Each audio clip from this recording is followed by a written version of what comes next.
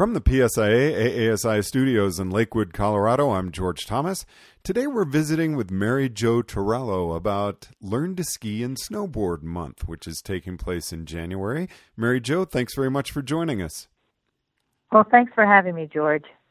Now, what do you feel motivates newcomers to try skiing or snowboarding, and actually what deters them from that as well? You know, it's really interesting. Most people who want to learn how to ski and snowboard, and this is according to research done by an organization called RRC Associates out of Boulder, who have done something they call the Beginner Conversion Study. It's more of a verification of what people in the industry probably intuitively thought, but at least now there's some data to substantiate it. And the motivating factors, quite frankly, are to spend more time with friends and family members who already ski or snowboard. And then another big motivator is people just personally wanted to try the sports, because maybe they were influenced by a friend or family member who was already participating or some other factor. But those are really the two main reasons why people say, and beginners, I'm talking beginners here, have said they wanted to learn how to ski and snowboard. And another motivating factor was they wanted to get outside in the wintertime. You know, people are a little sedentary in the winter, and skiing and snowboarding gives people something to do in the outdoors, which is why our slogan is humans were never meant to hibernate. So we tried to play on that. So there really is a reason behind Learn to Ski and Snowboard Month, not just a spin name for a given month. Oh, no, there's definitely a reason for Learn to Ski and Snowboard Month. And it was really started back in 2009, January of 2009, by resort associations in different parts of the country. For example, Ski Utah and Ski Vermont, states that had a lot of ski areas wanted to come up with a way to get the point across that you don't have to sit around in the wintertime, and play cards or twiddle your thumbs. You can get out there and do something. And that's really how the program got started in the first place. Now, we've said this many times on our show, but really view instructors as the face of a resort. How important is that first impression for a newcomer, especially in regard to the instructor, but really how they feel with their overall experience at a resort?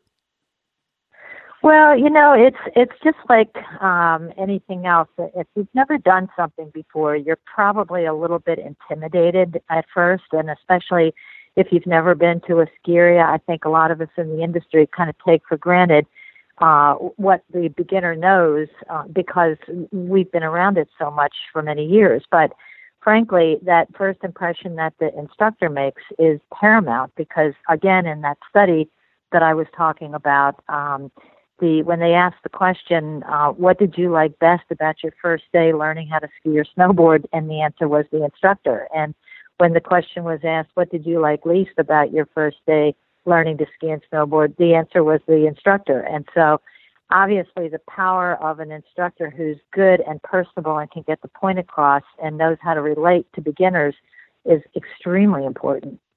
Now, Mary Jo, very interesting answers. Did any more information come out about that? Specifically, what can instructors do to really provide a good experience for that newcomer, first-timer? Well, the first timer is such a different customer than somebody who's been involved. There was a program a few years ago, and I'm not sure if it still exists out at Park City, where they really looked at how to treat the beginner and make them feel like a VIP, including giving them a different color lift ticket, for example, so that everybody at the resort would know that person was a first timer. You have areas like a Wachusett, for example, in Boston, which is near Boston, about an hour or so west, who get a lot of people who are trying skiing and snowboarding for the first time. They have done an incredible amount of research on tracking that beginner and tracking their behavior patterns. And that's another thing that this RRC study is doing. They want to follow that beginner over a period of time and figure out as they progress, what is that relationship with an instructor, for example, that is going to be important. Unfortunately, people that don't, in terms of why people don't come back, it isn't necessarily the instructor. It has more to do with having time to participate, accessibility, getting to a ski area, knowing where they are.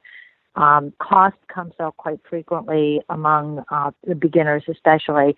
And that's an issue that I think the industry needs to work on. We do a great job of catering to people who are already involved in skiing and snowboarding.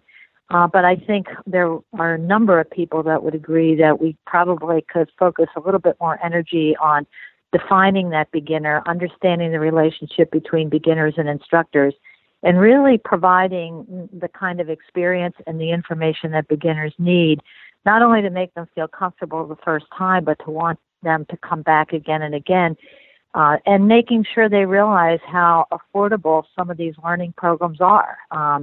There are several states that have statewide Learn To programs, particularly in January. Vermont is one of them. New Hampshire is one of them. There are some in the Pacific Northwest and Utah, and they're very affordable, $39, $49, and starting from there. There are incentives where if you participate in a multi-lesson program and you graduate, quote unquote, you're eligible for a season pass.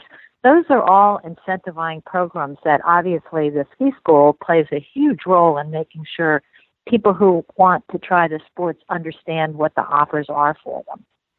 Now, how do you target the general participating audience that we want to have come up to our areas? Is it nationwide?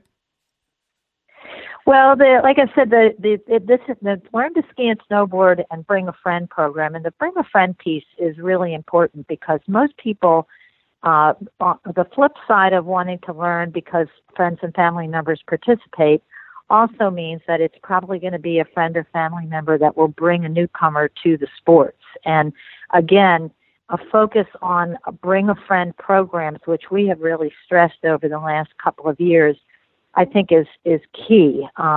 We obviously do PR outreach. We use social media quite a bit. We work in conjunction with the PSIA national office in Lakewood to push out our messaging.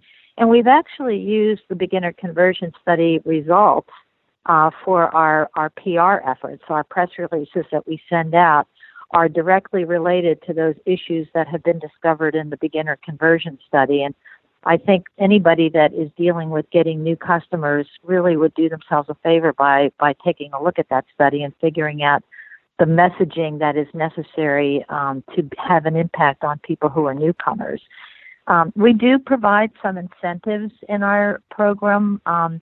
The Bring a Friend Challenge is something that motivates people who are already involved to bring newcomers, and if they do so and they help them sign up for lessons from a pro, and that's key. We always stress lessons from a pro.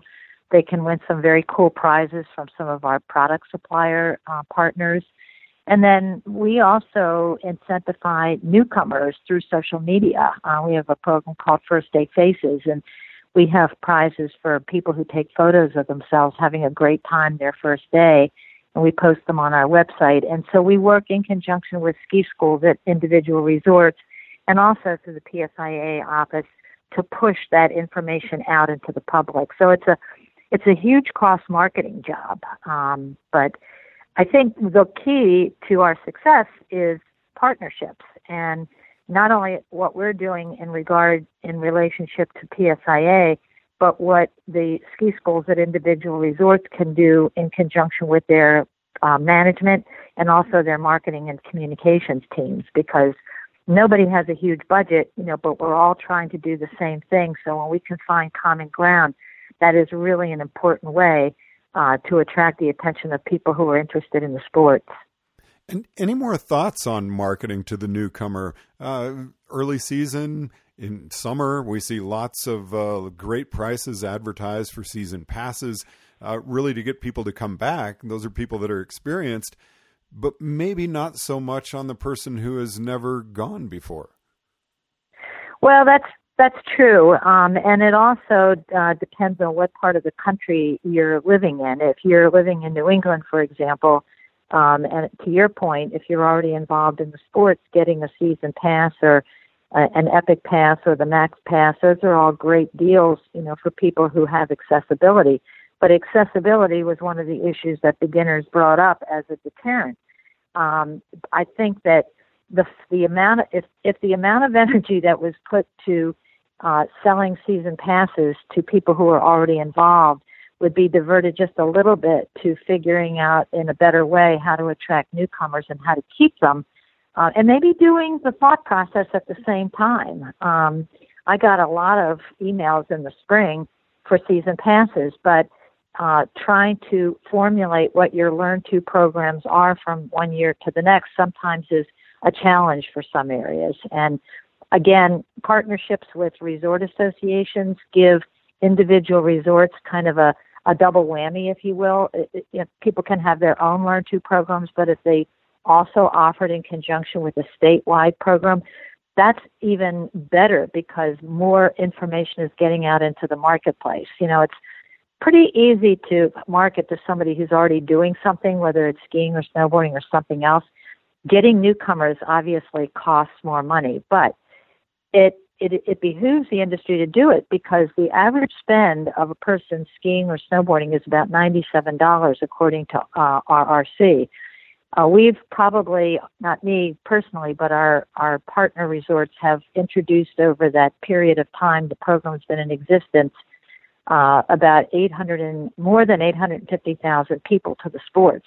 So if you, even with the dropout rate, if you multiply that times 97 average, we figure it's anywhere in the neighborhood of $8 million to $14 million in revenue that has been pumped into the industry as a result of this collective effort known as Learn to Ski and Snowboard Month.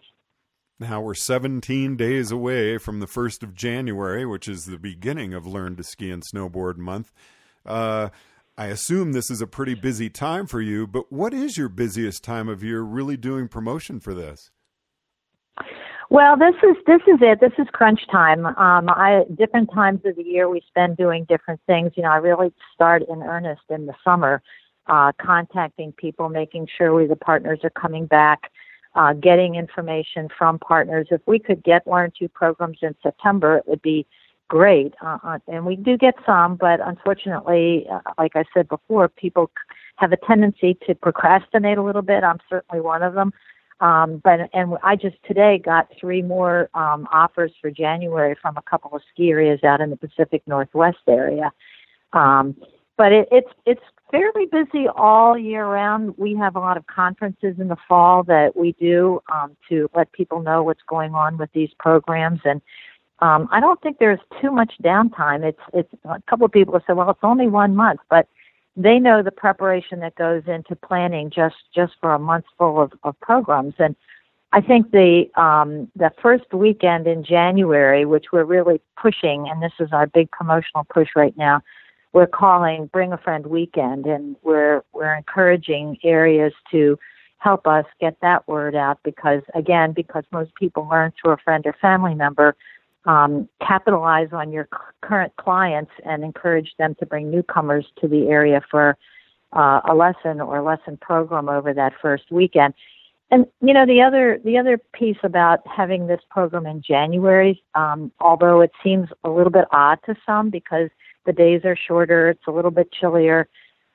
If you can get somebody, most people are consumers, especially those who are not involved, are really busy in December getting ready for Christmas. So it's hard to get those folks to come to a ski area for the first time. After the new year, it's a whole different ballgame. And having a big push that first weekend, January 5th through the 7th, builds momentum for the rest of the month. And if we can get newcomers to come during that month of January, the chances of them coming back more than once over the course of the winter is far greater than doing a program like this in March. And I think the Pacific Northwest areas with their Easy Ski 1, 2, 3 programs or Guaranteed to Ski programs have the right idea because they've geared their programs to a 3-time trial. And some of those are the ones that offer season passes if you complete that 3-time trial. that's really the tipping point, I think, and according to industry research, that seems to be the magic number. I'm not saying it works everywhere, but certainly seems to be working in that part of the country. And anything you'd like to leave us with in conclusion as PSIA, AASI members that we can do to really help Learn to Ski and Snowboard Month?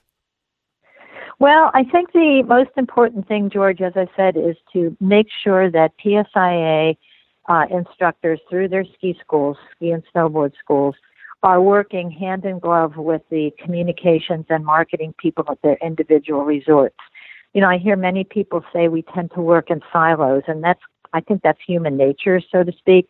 But to have the team be supported by upper management and have the ski school folks and the marketing, PR, communications folks working together to create an effective program based on their marketplace, because it does differ in different parts of the country, and then work with us on the national level. When I say us, I'm the only paid staff person, but I work with so many partners throughout the industry. And that, what I just described, is another form of a partnership. So I think partnerships are key. So that would be my main message that I would say to folks. Mary Jo Torello, Executive Director, Learn to Ski and Snowboard, Bring a Friend. Thank you very much for joining us on First Chair. Thank you so much, George. I really appreciate it, and have a happy holiday. And a very happy holiday to you as well. Thanks so much. Thank you. From the PSIA AASI studios in Lakewood, Colorado, I'm George Thomas.